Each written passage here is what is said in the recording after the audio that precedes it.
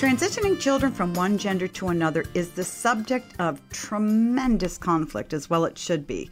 Well, today I'm going to finish my conversation with experts Irene Erickson from the Institute for Research and Evaluation and Mary Ann Mozak from the organization Ascend, which works to improve sexual health. We'll continue talking about the medical aspects of transitioning children, and this is information every parent or teacher or concerned adult needs to hear.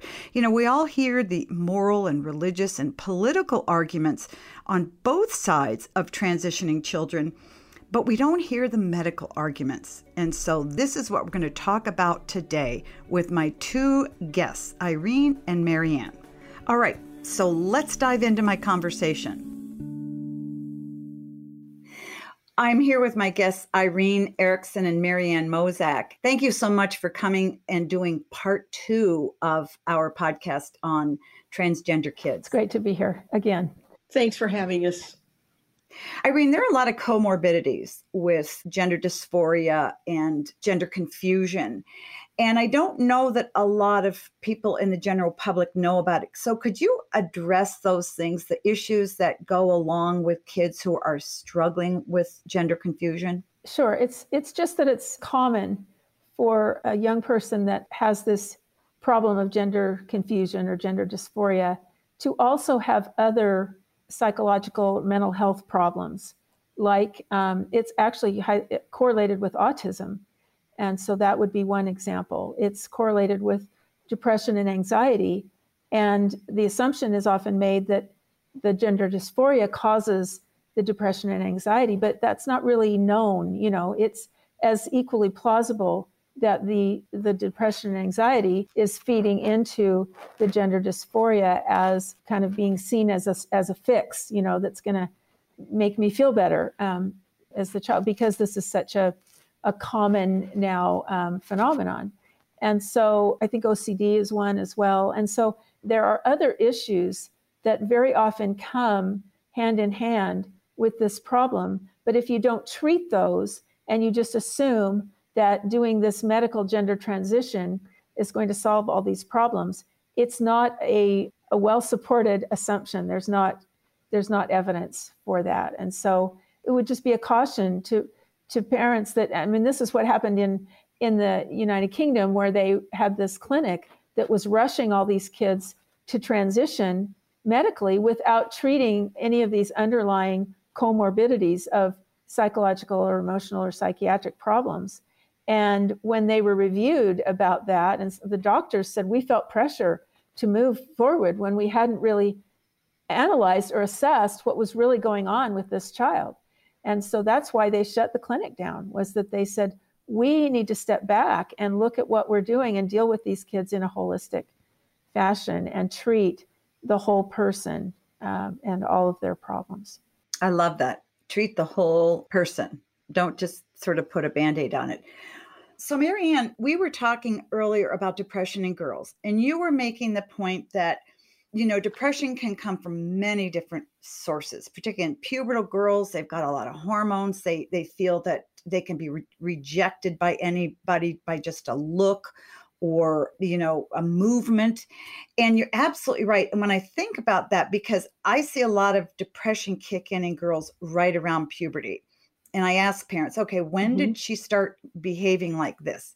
So if you have that going on, and then when you think back in a child's life to say, you know, 1st through 3rd grade, those are times when kids are sort of experimenting with, gee, what would it be like to be a boy? I know our daughter went through a very intense tomboy period where she actually would only have her hair cut by a barber. She wanted fighter planes and on a border all over her room. You know, if she'd done something good, we took her to the Army Navy store to award her. And now she is, of all of our kids, I mean, she is the most fashion forward, lovely, feminine girl of them all. So if you put those two things together, so in middle school, early middle school, you've got kids who are sort of thinking about what it would be like to be a boy or thinking about what it'd be like to be a girl.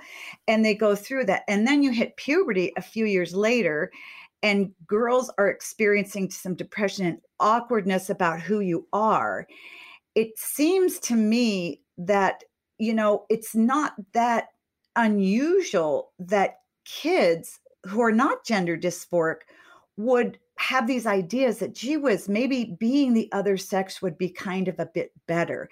But they're not gender dysphoric, but maybe they're being read as gender dysphoric right now. Would you agree or disagree with that, Marianne? I would totally agree with that, because really, if they're experiencing pain, okay, let's call that, that awkwardness, that chaos, that self-awareness, let's call it a form of pain. Most people want to get out of pain, right? So if I have developing breasts and I'm now and they're, I'm way ahead of everyone else, and I become kind of a curiosity to not only, the girls, but boys, I want to get out of that pain. So, wow, Target sells chest binders. Maybe that would be, and so it's assigned gender dysphoric when it's really trying to cope with really what they're going through in their development. And, and I find it just amazing. This isn't rocket science at this time when they're going through all this emotional and cognitive and physical change, and they're trying to find their roles and their identity. Then we're seeing them being pressured to claim a social or like a sexual or gender profile. And that even may require them to make a permanent life-altering change, which is, when you think of it, it's horrendous that you would put that on. I call it the great juxtaposition of biopsychosocial, changes, because all of this is coming together at one time. And I heard from a mother, and she called me and she said, my daughter told me that she's going to come out at school as asexual, just so she can have a label and not be seen as a straight heterosexual female. Yeah. How old was she? She was 13. What does she know? Yeah. I mean, what does she know? Well, I mean, right. How can she declare she's asexual if she hasn't dated or been sexually active? I'm sorry. Exactly. I'm stunned by. Sounds like it's more a response to what's happening externally to her than what's happening internally. I mean, there's a strong message now coming from this transgender culture that heterosexuality is oppressive, that there's no binary, this idea of male and female is oppressive. It forces people into a box. And they use the term heteronormative as something that's bad, that needs to be eradicated, and that gender is on a spectrum, and that there's all these different options, where biologically that just really isn't true. In fact, the Endocrine Society came out with a statement recently that basically said there really are only two biological sexes. There is this intersex, abnormality that happens rarely with human biology, where there's a confluence of the organs and confusion, but that is not a separate sex. And it does not, argue for a spectrum of sexuality, that there really is just a male and a female. But that is seen as an oppressive sort of, patriarchal kind of, weapon that is used against all of these young people who want to, experience their true selves or whatever. I don't know. I'm sort of ad-libbing here. But I have read things even in scientific articles that talk about heteronormativity as something that needs to be eradicated starting when kids are very young in kindergarten, when they learn about sex roles and sexual identity in their home. And so you've got to get them in school when they're in kindergarten and start then to teach them that this is wrong, that this kind of a sexual identity is wrong. And this was in, again, an article, supposedly an academic article printed in one of the American Medical Association journals. I've always found that logic very illogical. The idea that heterosexuality is not normal. or that male and then female and how different they are is not normal. If gender really is fluid and you're a girl and you can recreate yourself and become or move along the spectrum, I'll just say that, then why would you want to transition to be a male? Because you're acknowledging that maleness is different from femaleness, because you want to move away from what you are towards something else, and it's not just in your head. The other thing is that if we eradicate, which will never happen, but heterosexual normativity, it's not sustainable, because the only way you can have procreation is with a man and with a woman. Now you can argue, you can blend this person and that person, even if you're not married. But the bottom line is you need maleness and you need femaleness to procreate. And that's never going to change. So, as many words as we want to put to it, and gender fluidity, when it comes down to our society thriving and moving forward, biology plays in there. Well, I was just going to say that I think that one of the main messages for parents, for example, is to be aware that your children, from the time now that they are starting in elementary school, some of these sex education programs are teaching them this transgender philosophy, that the genderbread man, that they can choose what gender they are, and that there's not, this or that, it's anything goes. It's called the genderbread man. It's a little diagram they use, a little cartoon of a gingerbread man, and they write in all the different, options.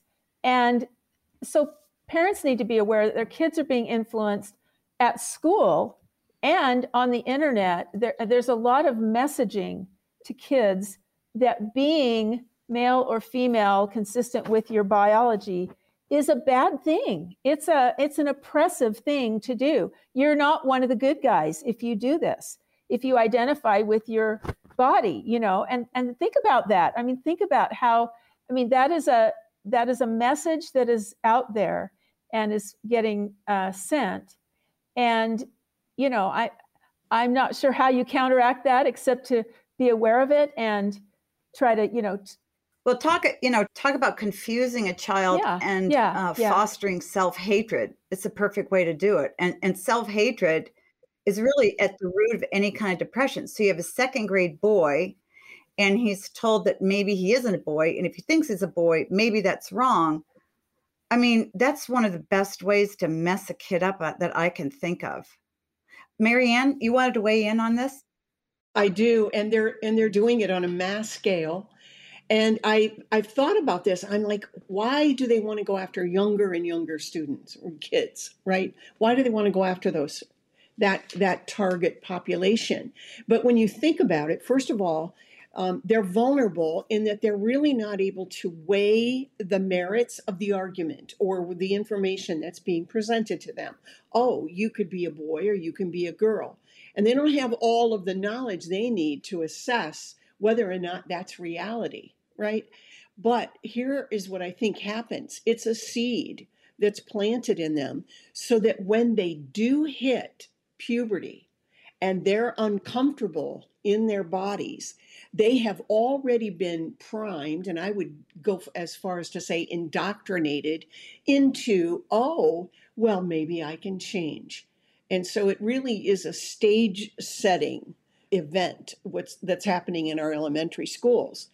And parents, and then, parents, of course, they're told that they have to do this, that this is what is compassion and open-minded and tolerant. And, I would say to parents, they have to resist this push that conflates compassion with a gender-affirming care approach.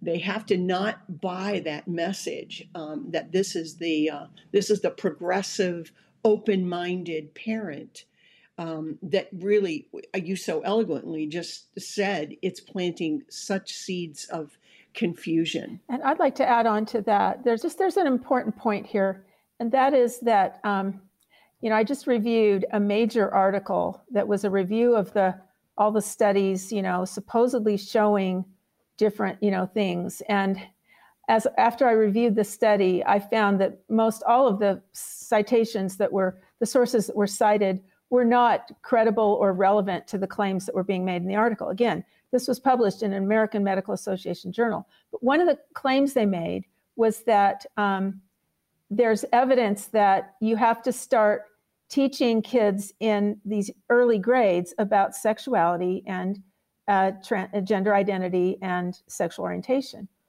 But the studies they cited were not studies about that at all. And so what it revealed was that there's no evidence supporting that position, okay?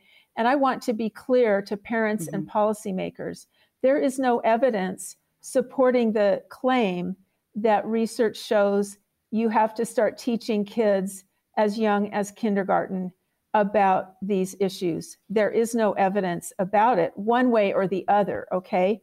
That also means while there's no evidence that it's harmful, there's no evidence that it is not harmful. And if they want to radically change the way children are taught in school, the burden ought to be on those people who want to make that change to show with good evidence that they are not doing harm. Isn't that the medical motto, first do no harm? So they should be able to show that teaching kids about sexuality at age 5 and showing graphic images and, all this is not harmful. They need to be able to show that before they, force it on our children, because otherwise they're experimenting on our kids. And that's what's going on right now, because there is no research evidence supporting this. Or if you're giving them instruction, ideally you need to prove that it's beneficial to them, not just not harmful, but it's actually beneficial. This is where activism in the classroom has really replaced sound educational principles. They replace, an agenda with what we know children need for development and thriving. And I want to just encourage any parents, the parents that listen to you, and that, wow, parents are showing up, which is great. And they are, in my opinion, right now, they're over the target because they are taking flack. And I think parents are actually welcoming it because they're challenging these policies that are trying to ignore parents, basically, and hiding what they're doing. It's very deceptive. So I think it's, the seeds of this are being planted, and it's time to really speak up. Parents can feel confident standing up against this because there is not, credible evidence supporting what they're doing. Yeah, exactly. You're talking about my child's mind and my child's body and hormones going into my child. Show me the evidence. For a couple of seconds, I know this is very hard for both of you because you review school curricula and you review national standards for sex education in public schools. And there are a lot of parents that might be listening going, oh, come on, you guys. You're telling me that in my kid's kindergarten and second grade class that they're talking about transgender and this kind of a thing and sexuality.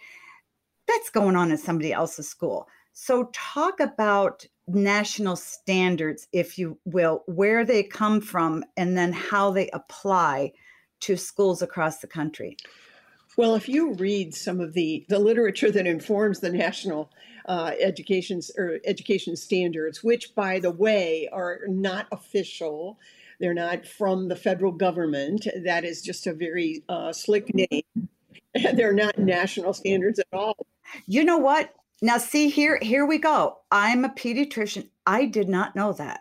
Yeah. I thought they were truly sanctioned by the government, but they're not. So there's someone's opinion. Is that what you're saying? Their opinions and the sections of the standards that deal with sexuality education, the experts who write those standards are the ones who are promoting transgenderism, early sexualization of children in the classroom. And I'll give you an example of curriculum. People who don't think it's here. It's very seductive, and this is how it starts. Elementary, kindergarten age. So they're talking about toys to a kindergartner. Is there somebody in your life who's telling you that if you're a girl, you can't play with trucks? Is there someone in your life that says if you're a boy, you can't wear pink? That's not true. You can. You can play with whatever toys you want. You can wear whatever clothes you want. And you see, and then if it's the parent, think about this. You're the kindergarten parent. And you're not actually expressly saying you're a girl, you can't play with a truck. But who is influencing that kindergarten? They're attributing that to the parent. So now you're dividing a divisiveness between them. But it's a very seductive, curriculum built on the cognitive ability of that kindergarten to try to assess, what's this all about? Toys is the theme that's being used. That's just one example. Right. Toys and clothes and Yeah. And this is going on statewide, but statewide in California, kids are being taught from, as I say, kindergarten, first grade, about that not all boys have a penis. What? That's actually literally in one of the curricula statements. And they also teach things that sexualize kids. This is one of the most common, or one of the popular sex education curriculum that was written by somebody who's on the advisory board of this so-called national standards. She wrote this curriculum, and this curriculum tells 12-year-old kids that it's a good idea, and you're going to not believe me on this, but I've seen it on the internet, on their website, that it's a good idea to take a bath with your boyfriend or girlfriend because it's a really safe way to get acquainted. And that's in their material. And so, these things are happening. I need to take a quick break, but don't go anywhere. We're going to be right back with this fabulous conversation. Thanks for staying with me. Here's more of my conversation with Irene Erickson and Marianne Mozek. If you want to read the full paper that Irene wrote, which I strongly recommend you do, go to institute-research.com. I urge you also to check out Ascend at capital W, small e, Ascend, capital ASCEND.org. Now, would you say in a given state of Ohio, for instance, are different public schools teaching different things, or do they feel pressured to use the national education standards that are given for their state? So how is the decision being made as to what is taught in each school, in each district? Well, I know in Ohio, I can speak to Ohio. They are, the decision for standards comes through the State Board of Education. And right now, the national standards, and I think we all know that boards of education are typically very, very liberal groups. And they're made up of people who have not really, maybe agenda-sized, let's put it that way. I can't incriminate every single person on the Board of Education, but typically speaking, they will go with the experts in certain fields. So the math experts, the science experts, the English lit experts, will be the ones who will come in and advise on what the standards should be. What do kids need to learn right now? And the same thing happens then with sex education. So they defer to the experts. And as I said before, the experts oftentimes are more activists than they are educational experts. Mm-hmm. Or medical people or psychologists. So they're Correct. Really... Well, I would just encourage us to think about taking back the language a little bit, because we talk about these national standards. Again, I would just want to call them the SIECUS standards, because that's what they are. They were written by the people at the, I can't even remember, what does SIECUS stand for? Sexuality Information and Education Council. Yeah, Sexuality Information Council of the U.S. They're not national standards. So I would not call them national standards. If you're going to, we could say so-called national standards. They're SIECUS standards. Mm-hmm. And actually it varies by state. But I think I heard recently that the CDC just came out with some recommendations that teachers should teach this stuff in the classroom. And are you familiar with that, Marianne? I mean, it just like in the last few days, I haven't tracked it down. Yes. They're not referred to as standards. It's guidance, and it's disseminated from the CDC, but it's disseminated through the National Education Association. So the NEA, this goes out to all the public schools, and the guidance is absolutely horrific. You would just shudder and it's starting in kindergarten. Can you just give us a couple examples of, kindergarten, third grade? I don't know if you have them in front of you, Marianne, but I don't have them in front of me to read them verbatim. Okay, but just So boys and girls, talking about different positions for sex. How at what age? At what age? This is like first, second grade. By third grade, different family makeups. It's they actually accompany all of these standards also with graphics. I know we don't have we're not able to see these, but I could show you examples in their books of just very explicit cartoon like characters, but that are completely nude, people in bed together, different positions. All of this is all being promoted. And I know people are probably listening to this, maybe driving in their car feeling like they're going to pull off the road, which is understandable because you just cannot imagine that this is being permitted. And here's what I ask. I say, who are these people? Who are the people that are so aggressively pursuing our young children to sexualize them? And I know they hate to use the word groomer, but if it fits, I think in many cases this fits because we are grooming them. You're setting the stage for future sexual contact and conversations, like the taking a bath together with your boyfriend or girlfriend when you're 12 years old. I mean, that's sexualizing kids. I'm sorry, that's sexualizing kids. And completely, because there are 12-year-olds that haven't started through puberty. And so the whole idea of sexual activity. Yeah, I mean, it's just really irresponsible, and it's happening. And I think that I guess I would just make a plea to parents, because you are the ones that have the most power of all of us in this. I've testified in Arizona, Utah, Texas, New Jersey, Wales, the country of Wales. But when parents get riled up, that's when things happen, as we see in the state of Virginia and in Texas. They held their ground and rejected the radical stuff that was being proposed. But parents, I would encourage parents to gather together as a group and support each other and feel confident in the evidence base supports you doing this. There's not an evidence base they will claim that there is, but I have debunked the studies they're standing on.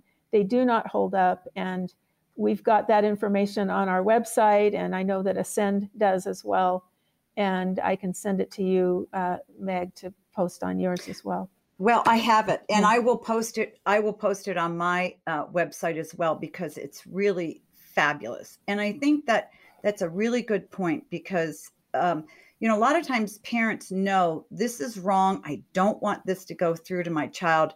They need some teeth to their argument. And what we're saying is all the medical teeth are available to you. There are solid medical reasons why kids shouldn't transition. That it's Absolutely. Why it's harmful to them, why it doesn't reduce suicidality, and how it does, how too much focus is on sexuality and gender, and it distorts their perception of the world, and they just don't focus on anything else. We just have a couple of minutes here. Oh gosh, there's so much more to talk about.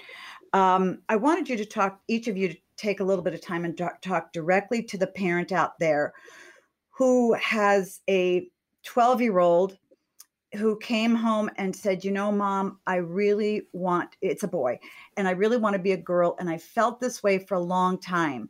And I know that there are doctors who will help me become a girl. So will you take me there? Irene, what would you say to that child? Yeah. Well, I would say that you need to wait, and that we will help you wait, because it's very likely that you will change your mind about this in a few years.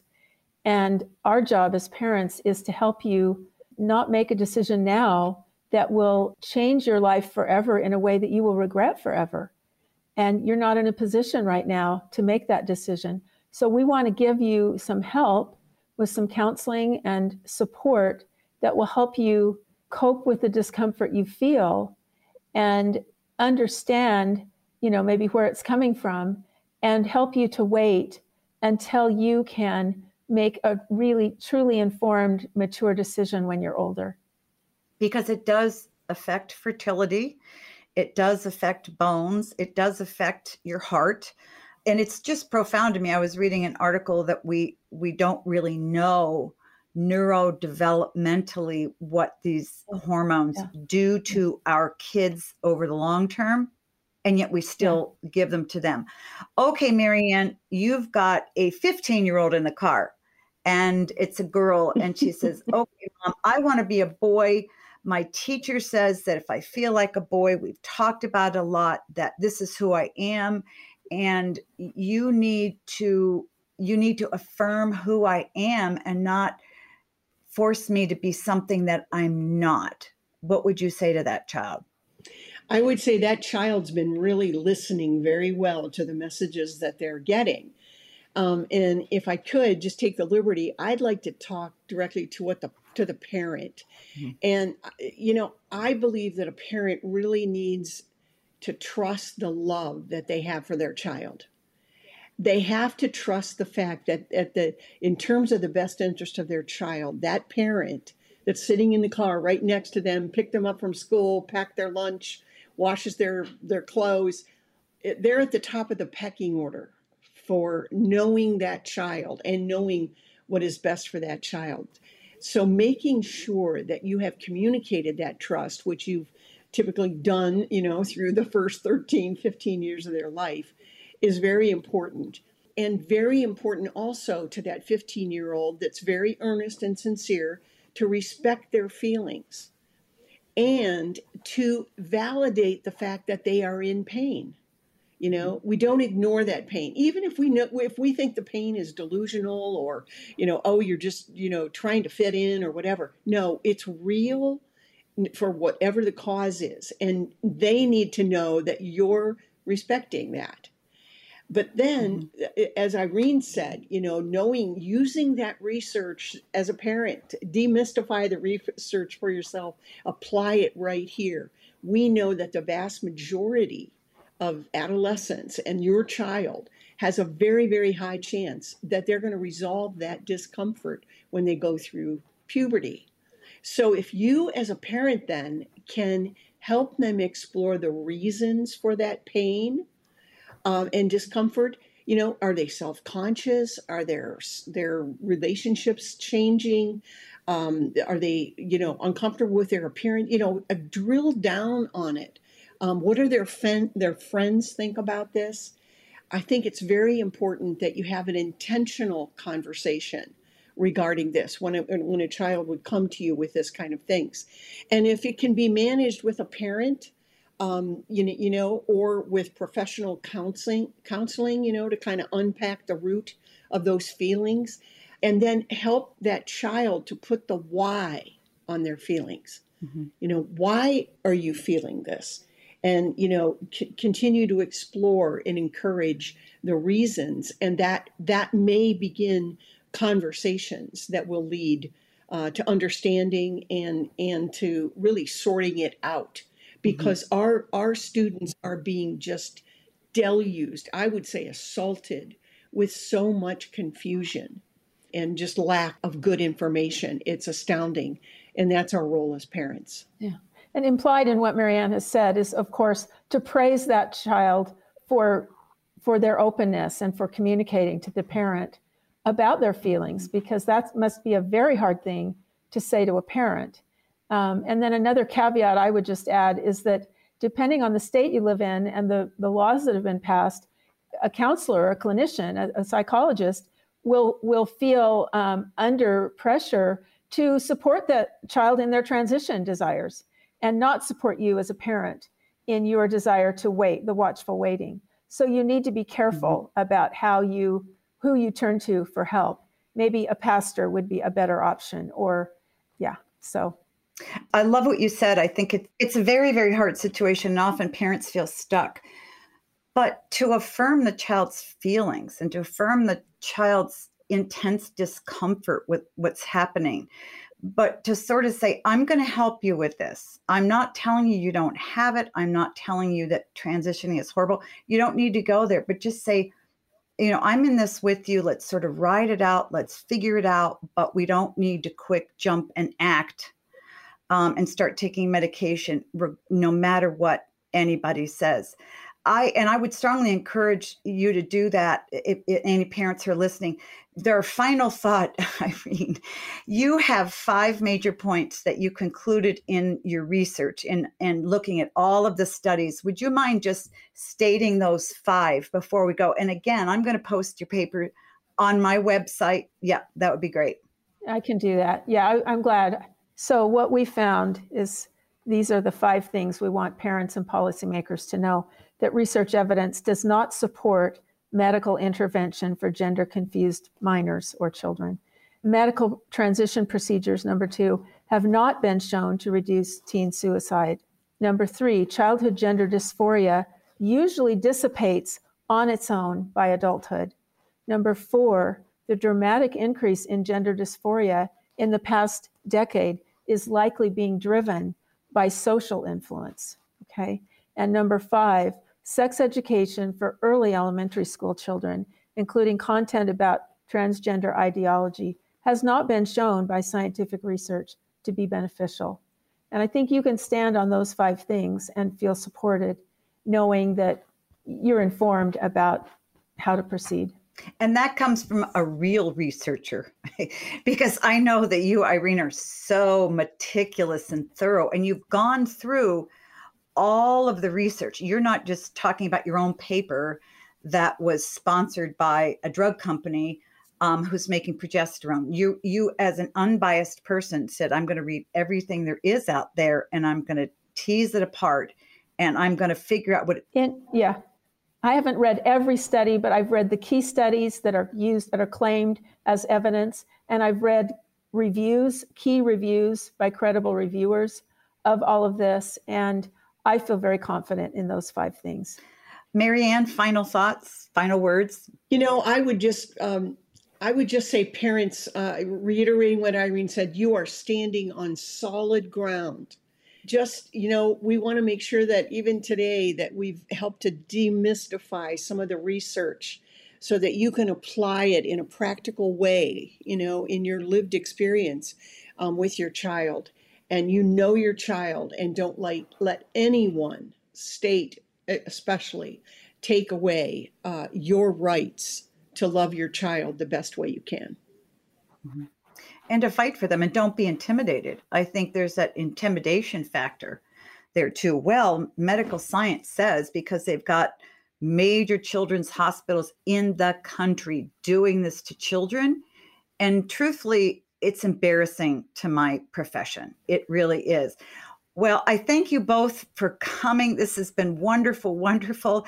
Irene, I really want your paper in the hands of everybody listening out there. So I'm going to have it on my website, but how can people find out more about you, read what you're doing? How can people contact you or find out about you? Well, we do have a website, institute-research.com.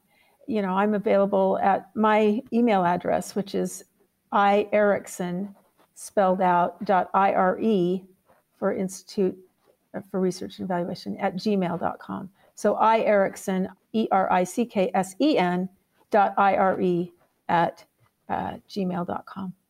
And we'll have that as well. Marianne, you're with a fabulous organization called Ascend.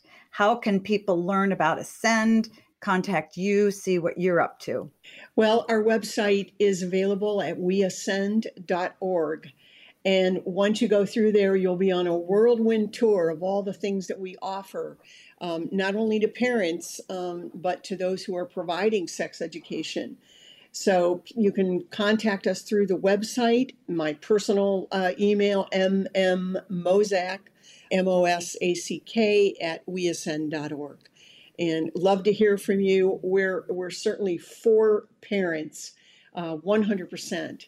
And want to be there, want to have their backs, and we do. We try to have their backs every single day. So at least in the three of us, parents can know we're here to help you in any way we can and to give you solid arguments and arm you with really the best research and what's right and help you wade through all of this confusion out there. Irene and Marianne, thank you so much for joining me today. I have personally loved this interview, and I know that our listeners are going to be as well, because this is a critically important topic. So thanks for joining me. Thank you. Thank you so much. Thanks for having us. Great to be with you, both of you.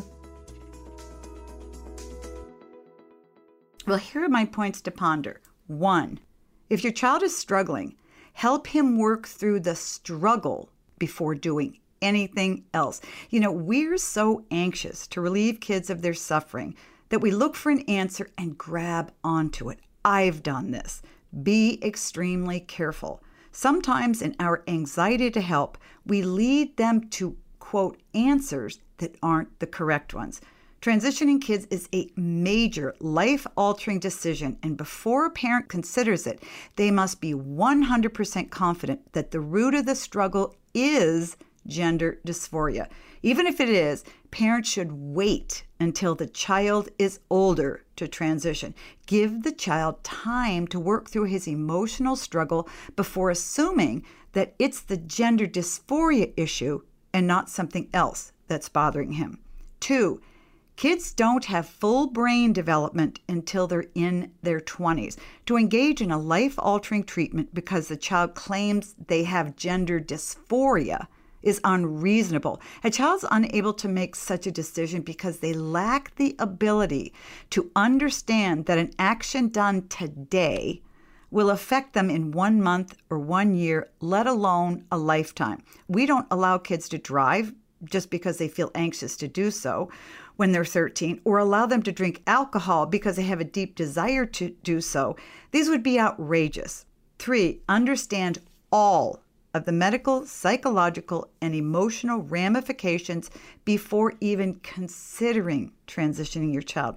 Since the medical process of transitioning kids is relatively new, there has been less than adequate research until now. The research coming out is compelling, and every parent must know it before moving forward at all. Having a child wait until they're adults is the best plan because there's a lot we still don't know about the full effects of the medications. Again, I want to offer my sincere thanks to colleagues Irene Erickson and Marianne Mosack. When it comes to transition issues, these ladies are as well informed as one can get. Be sure to check out Irene's excellent research paper, Transgender Research, 5 Things Every Parent and Policymaker Should Know. And check out Marianne Mosack's organization at weascend.org. Now let's review my points to ponder. 1, if your child is struggling, help him with the struggle before doing anything else. 2, kids don't have full brain development until they're in their 20s. And 3, understand all of the medical, psychological, and emotional ramifications before even considering transitioning your child. You know, friends, parenting is tough, and the challenges our kids face are enormous, and sometimes they can feel overwhelming to us parents, but never get discouraged. Yeah, the challenges are great, but the influence of good parents like you can overcome any of these challenges. That's why every one of us needs help. And always remember, friends, that great kids are raised, not born.